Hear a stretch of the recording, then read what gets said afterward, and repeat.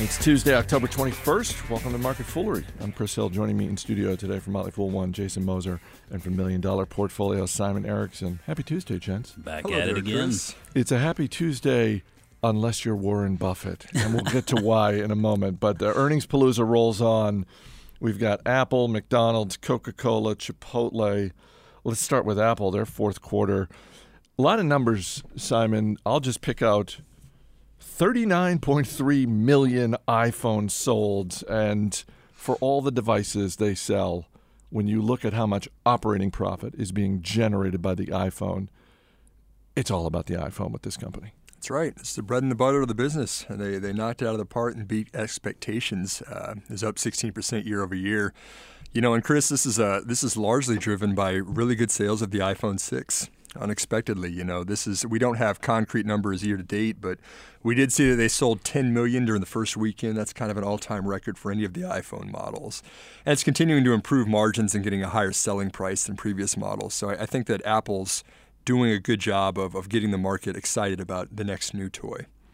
You say unexpectedly, and you're right about that, but I don't know why it's unexpectedly, Jason. I mean, when it comes to the iPhone, I don't know why any analyst on Wall Street, any prognosticator in the financial media would look at a new iteration of the iPhone and think, well, they're not going to sell this, when time and time again they have. I mean, I wasn't one of those who fell in the unexpected camp. I mean, I saw this coming plain as day. Like, it was obvious. You had this huge installed base of iPhone 4s and 4Ss out there, people who are ready, you know, to move up. I mean, I'm one of them, right? I've got a 4S and getting ready to bump up to a 6. So to me, it looked like there was a tremendous opportunity here. And I saw some estimates, well past the 39 million mark. And actually, you know, we go into this holiday season, I'm certain we'll see more. But I think you keyed in on it. It's all about the iPhone for these guys. And I mean, conversely, you look at sales of iPads, they continue to dwindle. And the replacement cycle is just not the same with those tablets. I mean, I have my iPad here. This is a third generation, and I've had it for, 3 years now, maybe going on 3 years. There's no reason for me whatsoever to replace this thing. But phones, you're going to see those continue to cycle in and cycle out. They keep on perfecting them, and now Apple Pay, I think, is going to be an interesting sort of carrot to maybe, compel folks who are on the fence, whether it's an Android device or an Apple device. Maybe they feel like they want to give an Apple device a try with that Apple Pay thing. But yeah, I mean, this is right on line. Shares of Apple up about 2% today. It's within a few cents of an all-time high. What's the valuation on this stock? Because it despite the run, and it's had a great run over the last year or so, it still strikes me as a stock that is not overvalued. Talking valuation for Apple is a two-beer conversation at minimum, Chris. There's a wide... all I have is coffee. I'm sorry. I didn't what quite... time is it? It depends who you're talking to and what the day is. But it's 5 o'clock Sunday. Let's look at a couple numbers. This is a business that's cranking out $13 billion a quarter in cash now.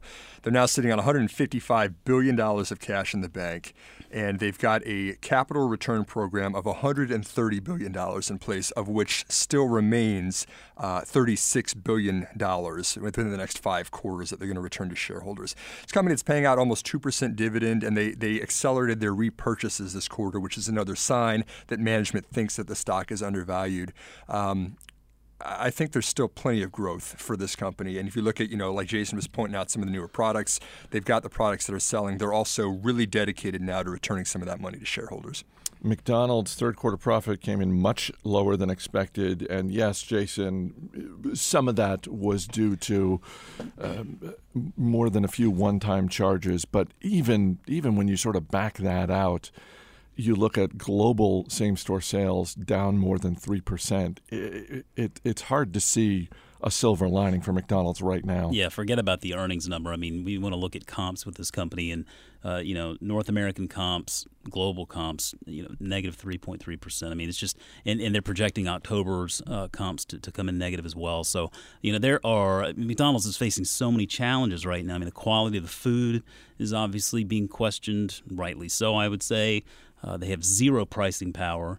And I think there's a stigma associated with that brand that while they played it out for a long time as a competitive advantage, I think it's starting to create a few headwinds for them now because when they try to make that leap into offering sort of expanding that menu with more healthy items or just items that are generally seen as better for you, they still the consumer still has a tough time making that leap that I can go get something from McDonald's that's actually going to be decent for me or made with ingredients that are more on par with something like Chipotle or Panera.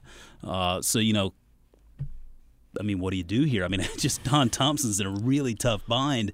They're working out this three-pronged approach to try to fix things, and 3 steps here. McDonald's experience of the future in revamping the menu in the stores, a digital strategy, and then resourcing for growth. And essentially all of this is code for we got a lot of restructuring and a lot of money that's going to be spent here to try to figure this problem out. And even then, I don't know that takes care of it.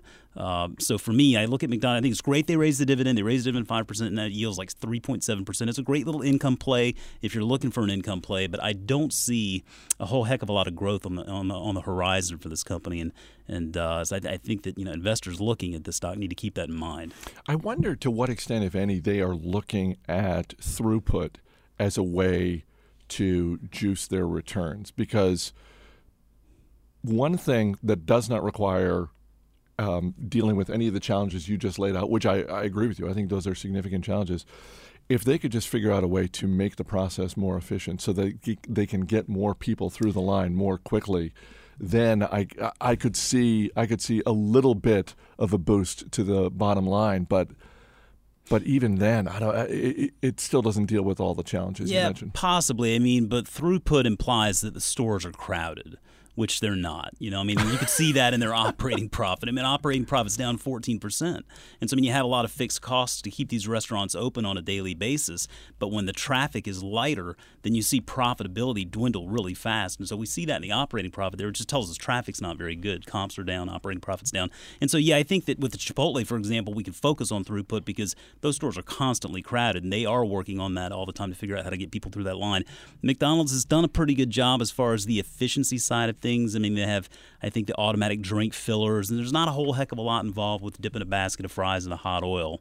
But yeah, again, I think they need to figure out how to get people in those stores first, and then maybe throughput would become an issue. From one All-American brand to another, Coca-Cola's third quarter revenue was lower than expected. North American sales continue to decline. And Simon, I don't think there's a person on this planet who thinks that is going to be reversed ever. And I get that Coca-Cola's, the majority of their business is outside of North America, but that just seems like a problem they're just waiting to export in some ways. Yeah, it seems like we've talked about this story before in previous quarters. This is a trend that's definitely playing forward for Coca-Cola. Overall volume globally was up about 1%, but like you said, flat in North America, down 5% in Europe, but then grew 5% in Asia and Africa.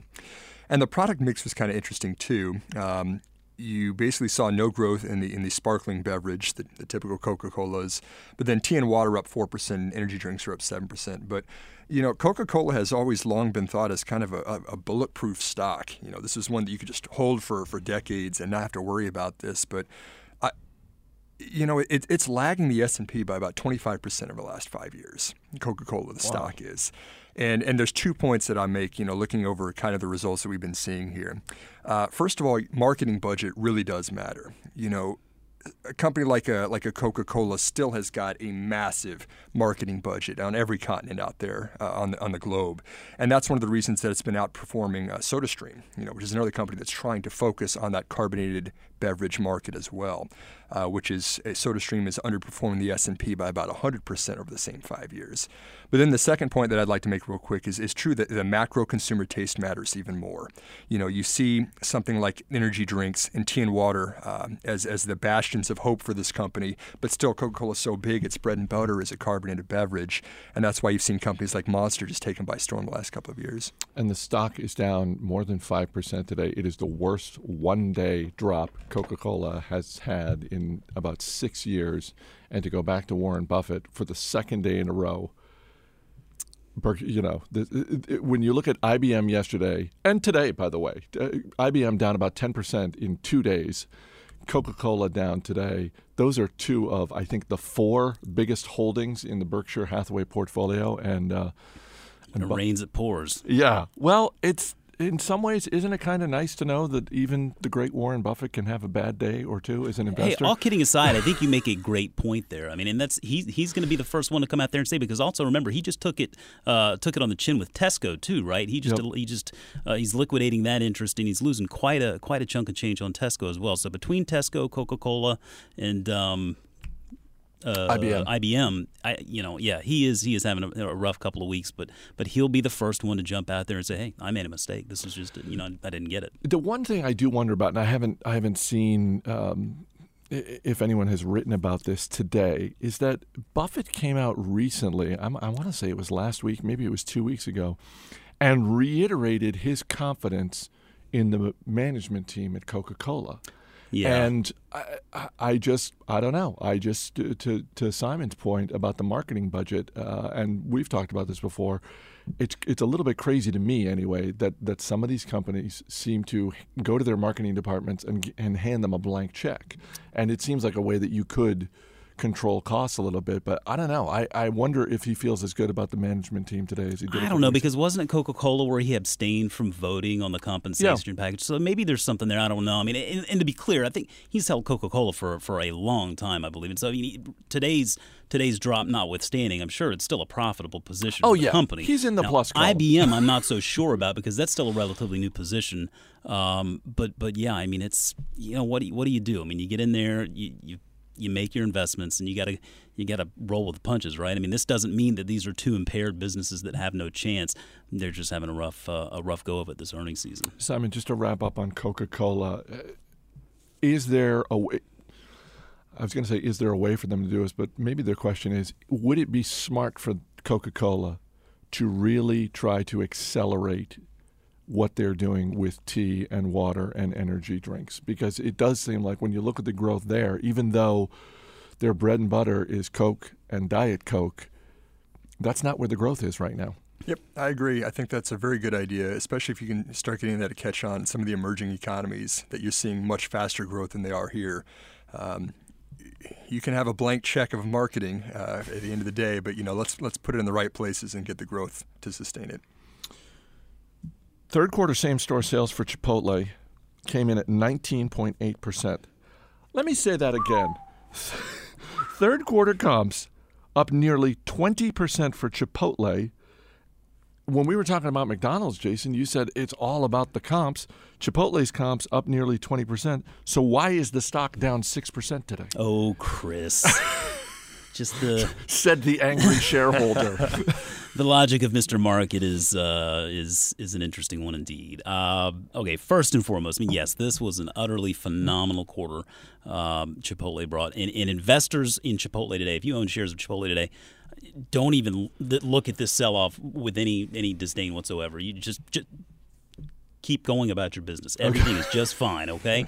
It was interesting looking about a week ago or so. I was looking at the expectations that were on tap for this earnings call here. And the market, the analysts were estimating they expected 28% top-line growth to result in 44% earnings per share growth. Now, those are heady expectations, to say the least. And so I'm sitting there looking at that thinking, man, that is just no other company out there is under the microscope like that with those kinds of expectations. Yet Chipotle just waved to those expectations. It flew right by them, The one point in the release that had the market a little bit down, I think, was just the 2015 guidance. They're guiding for low to mid-digit percentage comps growth. So when you're going from 19.8% in an annual number that's going to be about 17% down to 2015, they're seeing 5, 6, maybe 7%. I think then you see the market kind of reacting, saying, all right, well, this is a pretty expensive stock today. It deserves its premium. But if management is predicting that growth is going to slow down that significantly, then, let's sit back and reassess here. Now, I will say, I think that management does a very good job of under-promising and over-delivering. I would much rather see them say, mid single-digit comps as opposed to saying, oh, well, we just see this, just carrying all over the next year. The 19.8, that was a record. That was the highest quarter comps number they've ever turned in as a public company. So, yeah, you're right. It was phenomenal. And it's only natural that as it grows, the growth starts to slow down a little bit. And we saw it with Netflix, too. I mean, if, in fact, the growth is slowing down, investors will bail and reassess. I don't think this affects Chipotle in the least.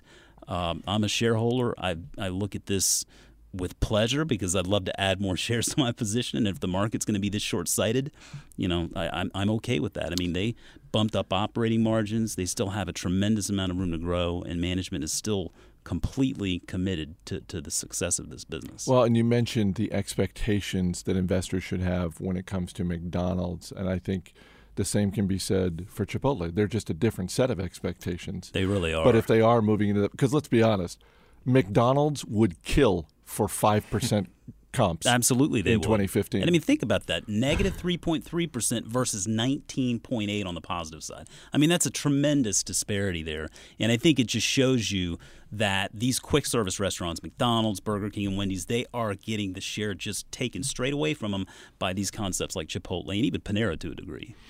So, Warren Buffett doesn't need our help in investing. Well, I mean, but let's offer some help anyway, because let's say, for the sake of argument, that Todd or Ted or one of his lieutenants is going to him today and saying, hey, look, I'm not saying we bail completely on IBM and Coca-Cola, but let's pare back some of our holdings. Let's buy something else. What is one stock that you would recommend for Buffett? If he picked up the phone and said, I'm just going to lighten, I'm going to reallocate. It's the David Gardner. I'm going to sell my stock when I see a better opportunity.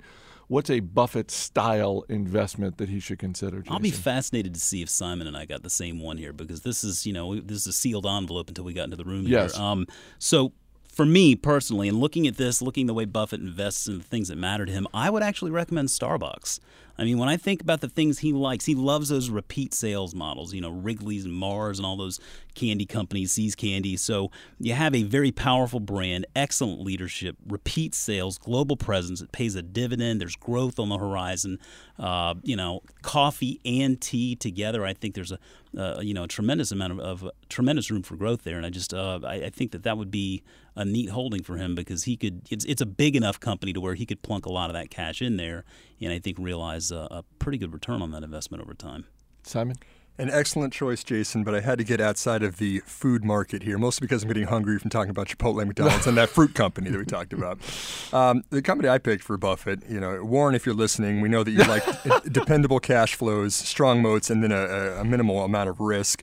And the companies that I suggested he add to his existing small stake in is MasterCard or Visa. Yeah. These are companies that are just getting stronger. They're still the vast majority of transactions in the world. $15 trillion of retail transactions in the world are done using cash. And I think that MasterCard and Visa are getting a step ahead in the mobile payment space. You see them get embedded with Apple Pay. I think they're not going to be as easily disrupted as some might believe that they are. I think they still got plenty of growth in front of them. If we ever got an email from Warren Buffett saying that he listened here, that's the day we just shut this thing down. That would be like huge. Just drop the mic and we're done. You're pulling a George Costanza, just leaving on a high note. Exactly. As I mentioned before, we've got a special offer on Motley Fool Stock Advisor. You can go to marketfoolery.fool.com to check it out. That's marketfoolery.fool.com. You can also get it by text. Just text the word fool to the number 38470. That's 38470. Text the word fool, and we'll send you a link. You can get 75% off Motley Fool Stock Advisor. It's our flagship service. Simon Erickson, Jason Moser, guys, thanks for being here. Thank you. As always, people on the program may have interest in the stocks they talk about, and the Motley Fool may have formal recommendations for or against. So don't buy or sell stocks based solely on what you hear. That's going to do it for this edition of Market Foolery. This show is mixed by Dan Boyd. I'm Chris Hill. Thanks for listening. We'll see you tomorrow.